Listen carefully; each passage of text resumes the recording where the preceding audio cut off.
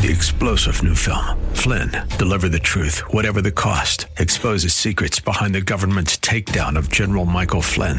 Flynn knew what the intel world had been up to. He ordered the first audit of the use of contractors. This set off alarm bells. He told the truth. He was the most dangerous person for Donald Trump to hire. They had to get rid of Flynn.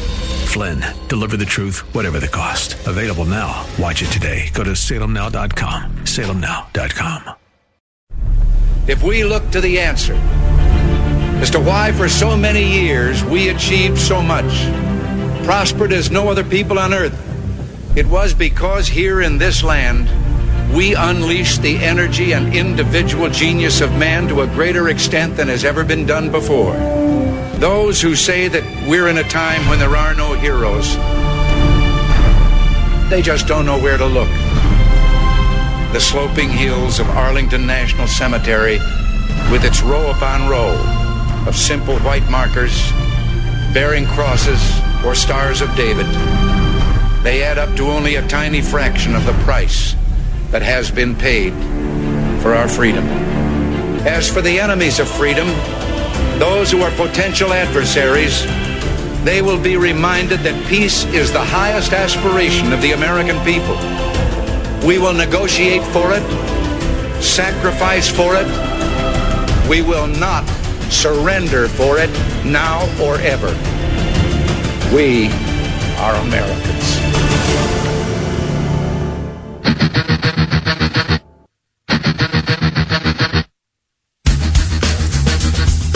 This is the Bob Frantz Authority on AM 1420.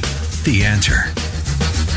Yes, indeed it is. And hour number 2 is underway at 8 minutes past 10 o'clock. Thank you so much for joining us on this fifth morning of the 7th month of the year of our Lord 2019. Hopefully you enjoyed your Independence Day as much as I did yesterday. And the highlight of mine, as I said at the beginning of the show, was clearly the event last night from Washington, D.C. What a phenomenal speech by the President of the United States, unifying and uplifting. The exact opposite of what every Democrat said he was going to do, the exact opposite of what every Democrat was hoping he would do. They hoped he would turn it political. They hoped he would turn it into a self-promotion. They hoped that he would turn it into a campaign-style event so that they could rip him for being divisive and being self-promoting rather than supportive of the country and celebrating the United States birthday. There was so much hatred, honestly, in the Democrats' response yesterday to what the president did that I feel like it's worth sharing this now. Jesse Kelly writes for The Federalist, and I read this story yesterday evening.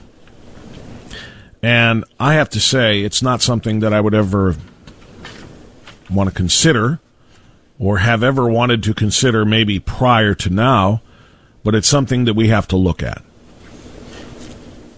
When the hatred for the country as it exists gets to be so rampant and so overwhelming by such a large percentage of the population, when the hatred for all things America gets to that level, you have to ask yourself, can America survive? Can America survive a civil war from within? Maybe it's time to talk about a mutual parting of the ways. The idea of breaking up this country may seem a bit outlandish, but you won't think so once the real domestic unrest comes to your town. I'm going to quote Jesse Kelly in the Federalist. When in the course of human events it becomes necessary for one people to dissolve the political bands which have connected them with one another, that is a line in the Declaration of Independence, July 4th, 1776. Speaking, of course, of the separation from the British Crown, from tyranny. And now quoting Jesse Kelly, divorce is hard, but it's easier than cutting the brake lines on your wife's car. It's long past time for an amicable divorce for the United States of America. There is simply no common ground with the left anymore. We are now the couple screaming at each other all night, every night, as the kids hide in their room. We cannot come together, but we do not have to live like this. The history of the world is nations breaking up and redrawing their borders. If we want to avoid this political divide turning into a deadly one, we should do likewise. Stop clinging to the past and acknowledge where we are as a country, not where you want us to be, not where things were when your grandpa was storming the beaches of Normandy, where we truly are. We are a nation hopelessly divided. We are more divided now than we have ever been in our history. And before you start screaming at me about the Civil War, keep in mind that bloody conflict was fought over one major issue. In those days, take 10 families from New York and 10 families from Alabama, put them all in a room, and you'd find that mostly they had the same values and bad accents. Now fast forward to today and do that same thing. Those families have virtually nothing in common. We as a nation have polarized and separated from each other. Anyone who thinks this is a radical idea has an extremely narrow view of history. If you don't believe me, go try to book a plane ticket to Czechoslovakia.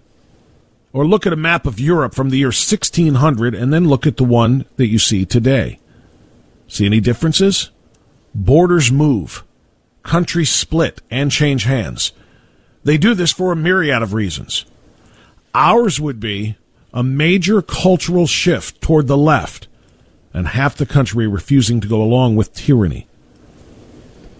I have been championing this idea for a while, writes Jesse Kelly, and it appears others are catching on. Just last week, a group of lawmakers in South Carolina introduced a bill that would allow the state to secede if the federal government starts seizing guns. Why would those lawmakers even be worried about such a thing? Because Democrats are saying it, and not just some hippie chick with armpit hair at a vegan rally. When a former justice of the Supreme Court of the United States calls for a repeal of the Second Amendment, we should take the left seriously. The GOP has many problems, but the Democratic Party has turned into something completely un-American. The United States was founded on two things, Judeo-Christian values and limited federal government. The entire platform of modern Democrats stands completely opposite of both of those. This is the party that booed the very mention of the word God at their 2016 national convention.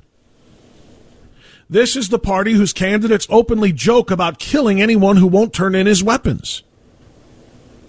Their senators joke on national TV about killing the U.S. president. And the host responds by clapping like a seal. The 1960s countercultural liberal protester who just wanted free weed and an end to the war in Vietnam has been replaced by a man who hunts down Steve Scalise and tries to kill him at baseball practice. The left is not playing games. They are getting bolder and they are getting more violent. Editorial aside here, I'll point to Portland, Oregon, and what happened to Andy Ngo, the reporter and journalist who was beaten bloody by mask-wearing Antifa cowards representing the modern American left. Back to the piece. They have no interest in rational compromises. Like all authoritarian ideologies, they want you to bow down before them or to be destroyed for daring to resist. Again, there's your example in Portland. If you believe in God and limited government, here are the entities that now proclaim their hatred of you in full view of the public. The Democratic Party, media, Hollywood, the public education system, and now even corporate America. The GOP may have the House, the Senate, and presidency, but we have completely lost the culture war. Now, of course, the House there doesn't count because this piece by Jesse Kelly was written prior to this. But the rest of the point remains the same, which is why I just read this for the first time last night. But that's why I think it's important to read to you after the left's unbelievable response to the president's speech yesterday on Independence Day. But let's continue. It does not have to be this way. There is a difficult but ultimately peaceful path that ends with everyone getting most of what they want. We divide the nation in two. We can and will draw a map and argue it over 1 million different ways for 1 million different reasons, but draw it we must. I've got my own map, and I suspect the final draft would look similar. People say both sides disagree on everything, but that is not entirely true. A mass shooting happens at a high school in Florida. Both sides do agree something should be done. People on the right think we should increase school safety. People on the left think we should restrict the gun rights of every American citizen. and they'll try to destroy the career of anyone who disagrees. Illegal immigrants are pouring across the border. The right calls for increased border security. The left calls for sanctuary cities and protection from federal enforcement. Every issue plays out the same way. People on the right will only accept this kind of abuse for so long. Sooner or later, the left-wing rage mob will start coming for the careers and the lives of any normal American who sees things differently. This idea of breaking up the country may seem a bit outlandish now, but you won't think so once real domestic unrest comes to your town. Our political disagreements have become a powder keg, one that already would have blown if conservatives had liberals' emotional instability. Nobody is expected to cheer for this split. Cheering is not a normal reaction when couples get divorces. We cheer for old married people on their 50th wedding anniversary. But life is imperfect. Life is hard. We both now agreed that living under the other side's value system is wholly unacceptable. The most peaceful solution that we Americans can hope for now is to go our separate ways. So let us come together one last time and agree on one thing: irreconcilable differences. That piece is from Jesse Kelly. I just read it yesterday. It was written in April of last year, of 2018. If anything has changed between then and now, it's only that he got more right. If anything has changed between then and now, it's only that things have gotten worse. We are that divided. We are that irreconcilably different from one another. And I don't know what it's going to take. I can tell you this: I don't want this to happen. That's one thing that he just said in his piece. You don't want this to happen, but there is going to be a breaking point. There has to be. The unrest that happened in Portland, Oregon last week, as an example, the violent fascists, that's right, the Antifa, which stands for anti-fascism forces up in Portland, are the fascists. They are the ones who are literally censoring free speech, literally beating and assaulting people for having a different point of view. They literally are what they say they despise. The violence in those streets, the violence in the streets of Ferguson, the violence in the streets of Baltimore, the violence in the streets of Los Angeles, the violence in the streets of Chicago. When those things reach your streets, you're going to come to the realization, according to Jesse Kelly, and I'm starting to understand his point, you're going to come to the realization that we have to part. We have to part ways. And I'll tell you this: if that parting of ways ever really truly evolves, if that ever really happens, where there is a conservative states of America and the liberal states of America, one with strong military and enforced borders, as they proclaim, one with no military and no need for borders, as they argue for, one with a capitalist model of economy where everybody has an opportunity, one, the socialist model as an economy where almost everything is collected by the government to be dished out equitably, according to them, to everyone, whether they work or not. One where citizens are able to defend themselves with a Second Amendment right to bear arms, one where guns are forbidden, guns are outlawed. And we can go on and on. The conservative states of America, where religion is celebrated, one where God continues to be removed from the public sphere, the public square, if you will. I'll take my chances. I'll live in my conservative states of America. And I will challenge those in the liberal states of America on one thing. Give them 12 to 18 months. They will be begging, slamming their fists on our door, saying, please let us come back in. Please, I promise we'll be different. I promise we'll change. We're broke. We're crime-ridden. We're drug-addled. People are killing people because we don't have any guns, but only the illegals, the lawbreakers have the guns. Our open borders have ravaged us with people who have nothing to bring and offer except for more need from other countries. They would be screaming to get back into our conservative states of America to try start this whole thing all over again. That's my belief. Step 20.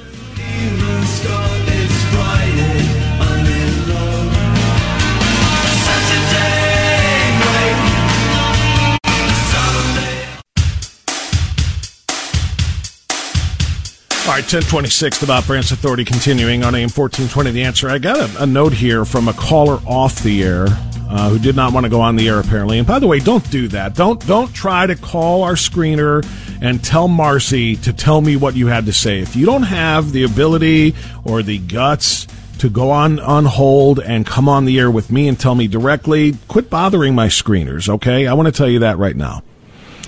But Marcy did pass along one message to me saying a caller said that Trump said, resolve, conquer, or die. And, of course, that's 100% wholly inaccurate. What the president said yesterday was he quoted George Washington, who told his Continental Army on the eve of one of the most important battles of the Revolution.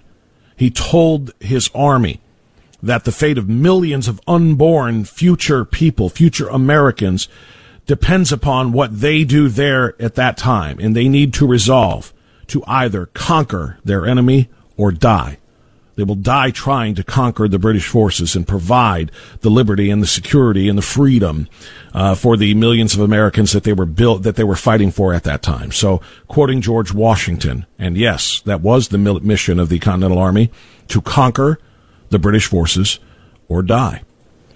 Ron in Brook Park, you're on AM 1420, The Answer. Go ahead, Ron. Good morning, Bob. How you doing? Good, Ron. How are you, sir? Oh, I'm doing fine. You know, Bob, I swear this is true, okay? About 8 years ago, I was on a national radio show, and I told the host at that time, well, actually, I said two things. I said this country was founded in a revolution, and it's going to take another one to straighten it up.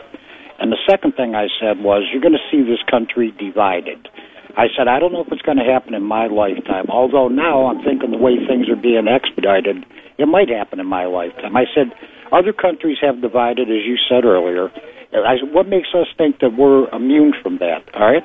You're going to see the point, like I said, maybe not in my lifetime, but there is going to be a line drawn somewhere in the United States. There's going to be the conservatives and the liberals, and everything you said was correct.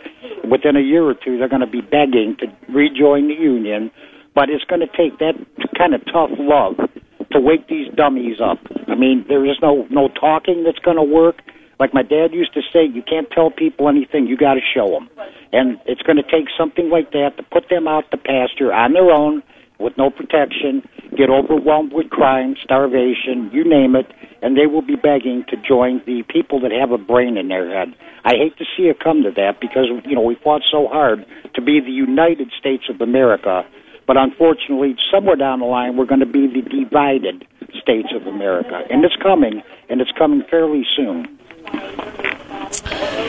It's an absolute tragedy and, quite frankly, a travesty that what you just said is true. But it is indeed true. I feel like this is inevitability. I hope it is not. I am going to pray that we are able to find our way to work through this, but I am not confident of that at all. I understand exactly what you mean. Mary Grace in Old Brooklyn. Real quick, Mary Grace, I only have about a minute. Go ahead.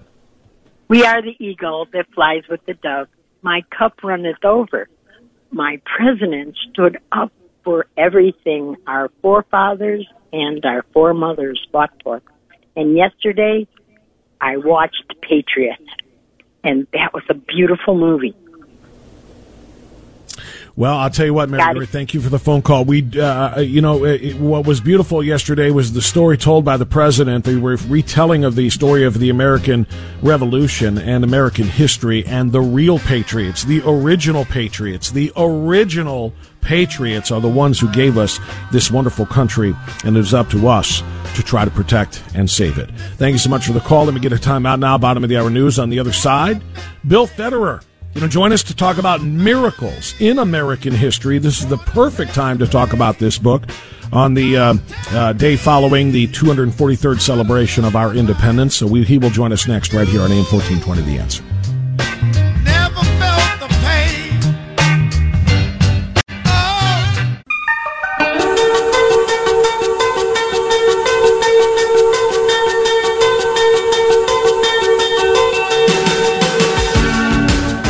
10:36, onward we roll. Thank you for joining us on this fifth morning of the month of July in the year of our Lord 2019. A fantastic celebration of American history and American patriotism yesterday by the President of the United States, and our military put on a wonderful show in Washington, D.C. And the story the President told yesterday, on a very superficial level, of course, because he was giving a short 30 to 40-minute speech. He couldn't go too in-depth, but the story he told was of the birth of this great country 243 years ago, and some of the incredible advances that it has made since that time.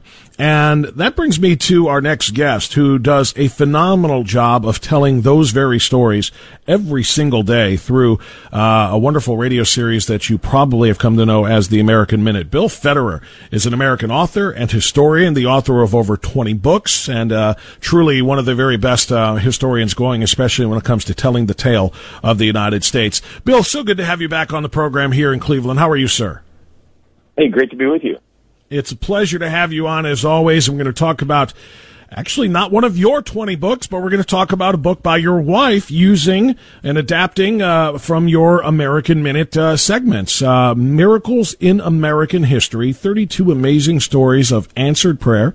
And it is indeed by Susie Federer. Can you tell me the genesis of this idea that your wife had? So I send out a daily email called American Minute, and it goes to thousands. And she decided to pick out the best stories. And those are the ones where there's a crisis, they pray and have courage, and things turn around. And we developed these stories and researched them and put it together into this book. And they're ones from the Revolution, the War of 1812, the Civil War, the Barbary Pirate War, the Sergeant York story from World War I, Patton and his D-Day prayer, and coming to the rescue of the 101st Airborne there in Bastogne, even Apollo 13.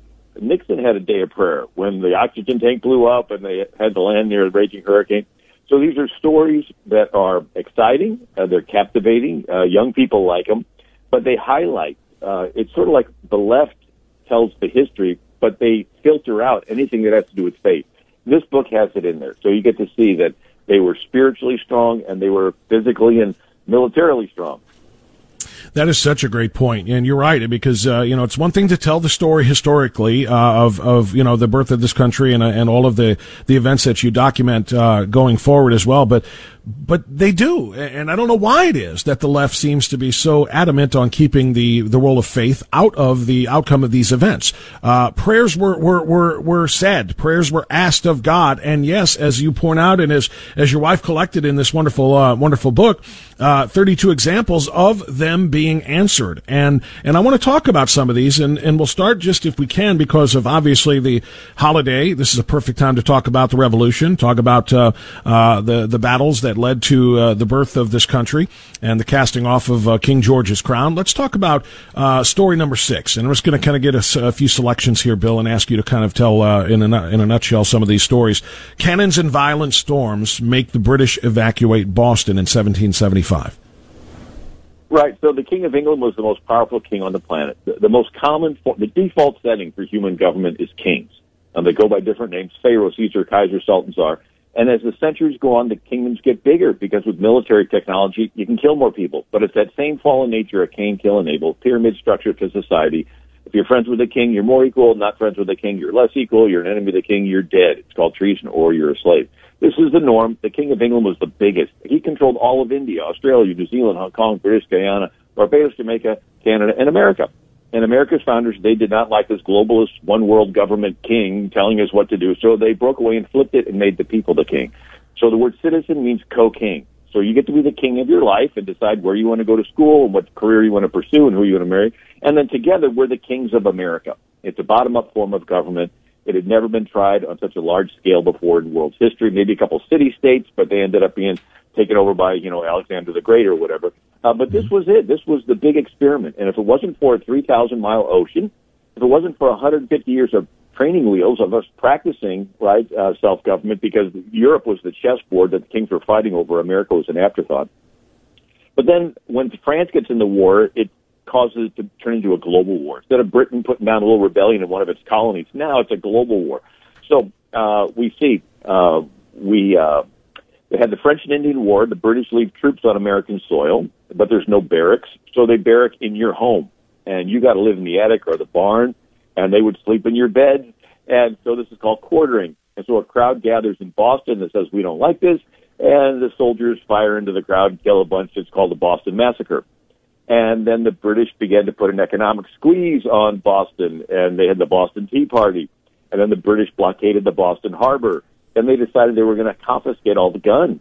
And they send their troops to Lexington and Concord, and a pastor, Jonas Clark, and his men of his church say no, and they fight. The shot that was heard around the world. The British decide they're going to get off their boats and charge up the Bunker Hill and take Boston.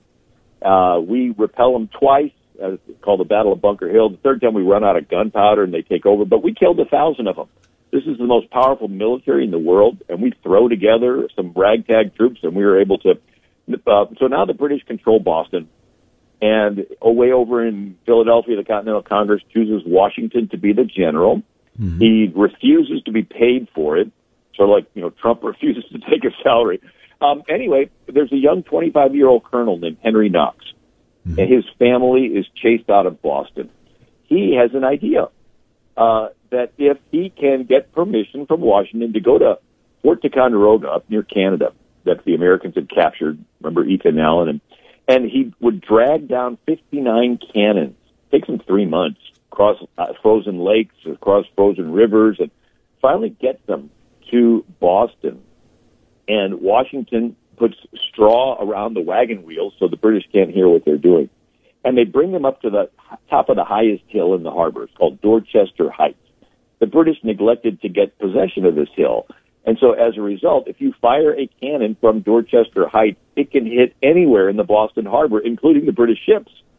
And so all night long, they're putting in these cannons. They even take some trees and paint them, black logs and make them look like extra cannons. And so the next morning, the British commanders, William Howe, he says, these rebels did more in one night than my whole army would have done in a month, right? He's looking up at this Dorchester Heights.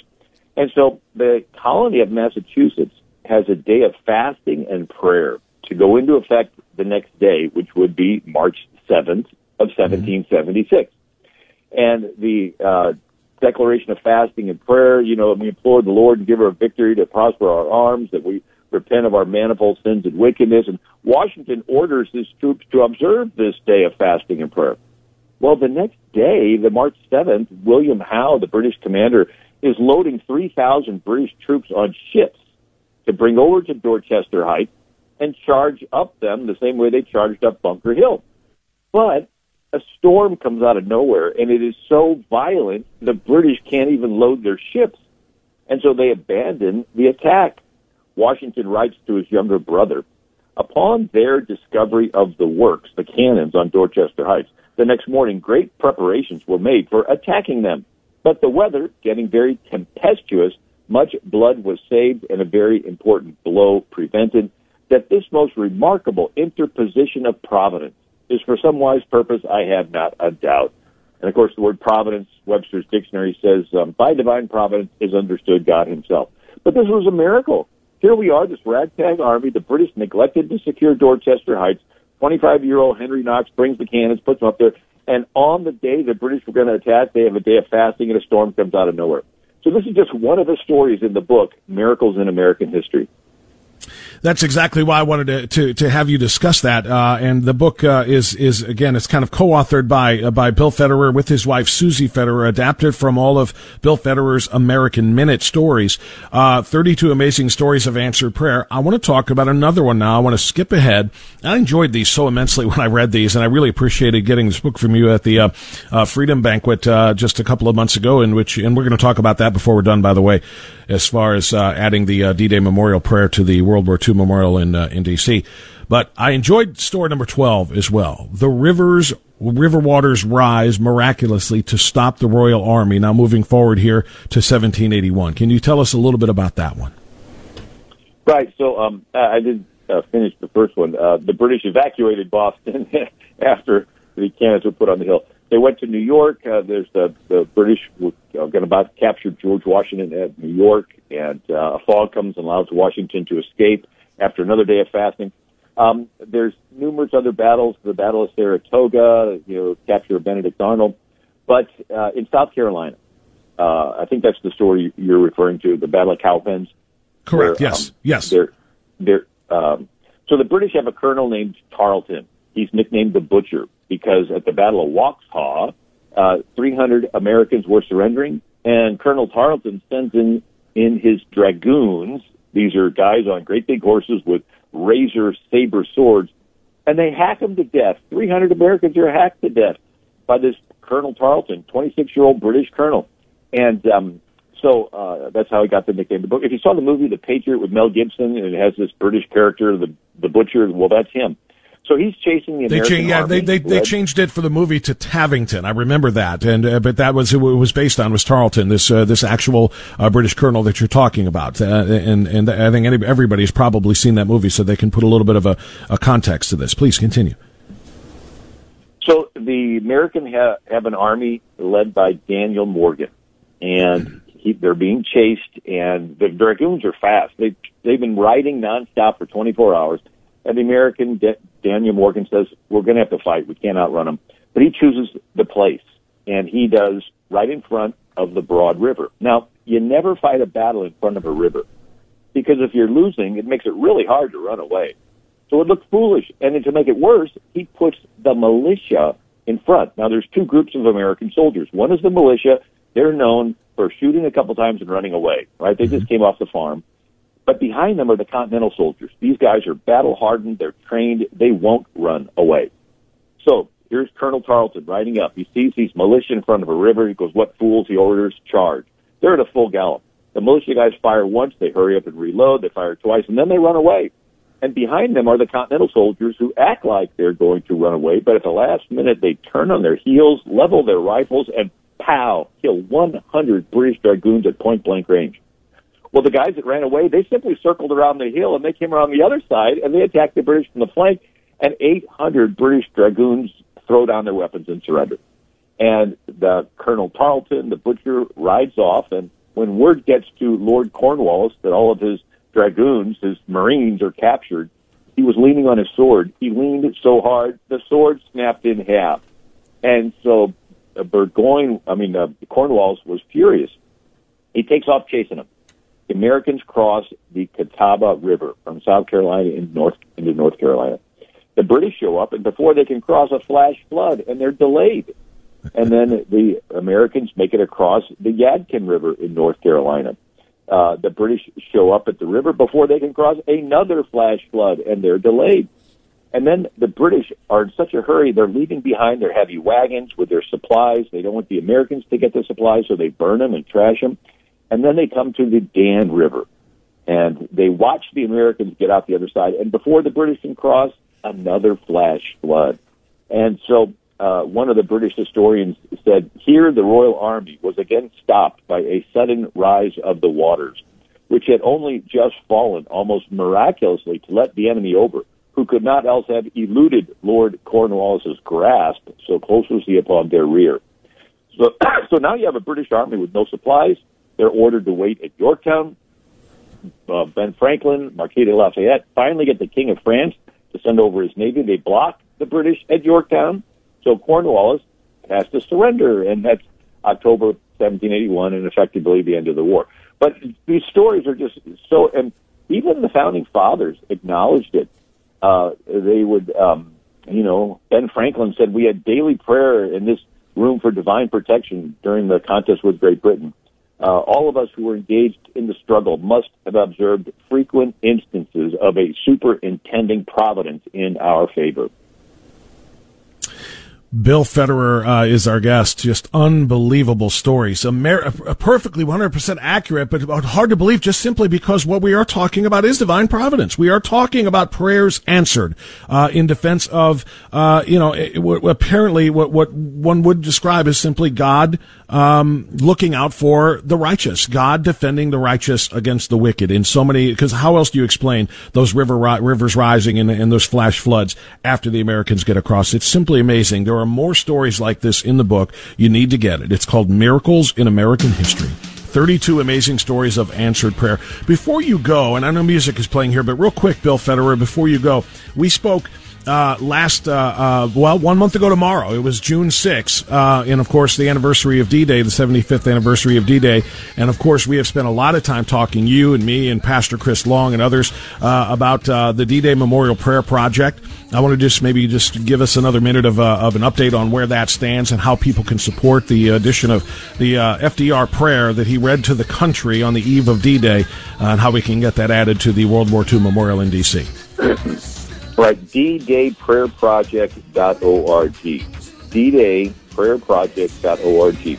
They built this beautiful World War II memorial, not one mention of God. I had an uncle die in a B-17. He was a really good, faithful man. He believed in God. So Chris Long approached Senator Rob Portman, Congressman Bill Johnson, and says, look, let's add Franklin Roosevelt's D-Day prayer. No editing of the prayer, just the whole thing there. And it passed, but it has to be funded by citizens because it is a prayer after all, and they don't want ACLU lawsuits. So it's probably going to be a couple million, but if everyone can just pitch in a little bit, we can get this done. There is a deadline. If we don't get it done by a certain amount of time, legislation runs out, and we would have to resubmit it, which probably would never happen again with the changing in politics in Washington. So it's a critical time at ddayprayerproject.org. Fantastic, Bill Federer. Thank you so much for all of the work you are doing in advancing that cause and that project. And thank you for this book. It is absolutely uplifting, and it's so great to see wonderful examples of God answering the prayers, again, on behalf of the righteous to aid in not only the building of this country, the birth of this country, but obviously its defense through the years. So what a wonderful story. Miracles in American History by Susie Federer, adapted, of course, from Bill Federer's American Minute. Bill, thank you so much, my friend. I'll talk to you again. Thank you, Bob. Thank you. All right, it's 10:53. We'll get a quick timeout. Come back with our final segment on AM 1420, The Answer.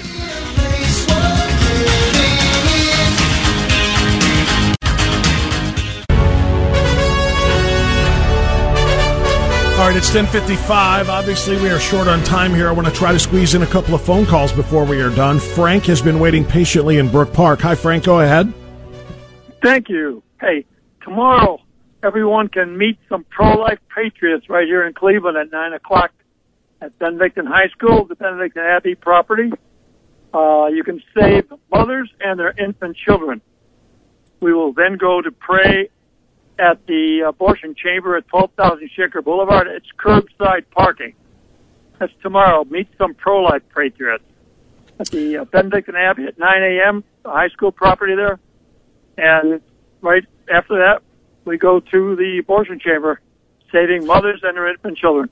Frank, I can't tell you how much I appreciate when you call and remind us of that on Fridays, because these happen every Saturday morning, and God bless you and everyone else who is going to be there with you, whether you're a regular or a first-timer, to go there and undertake that very, very noble calling. Thank you, my friend. Donnie in Euclid next. Hey, Donnie, go ahead. Good morning, Bob. I just wanted to let you in the audience know that I'm doing okay. I'm still in rehab, but I'm doing a lot better. I'm very glad to hear that, my friend. Very glad. How are your spirits doing? Forget about the physical rehab. How are you doing? Oh, I'm hanging in there. I just can't wait to get out of here and go back home. I understand, my friend. I understand. Anything else you wanted to say today?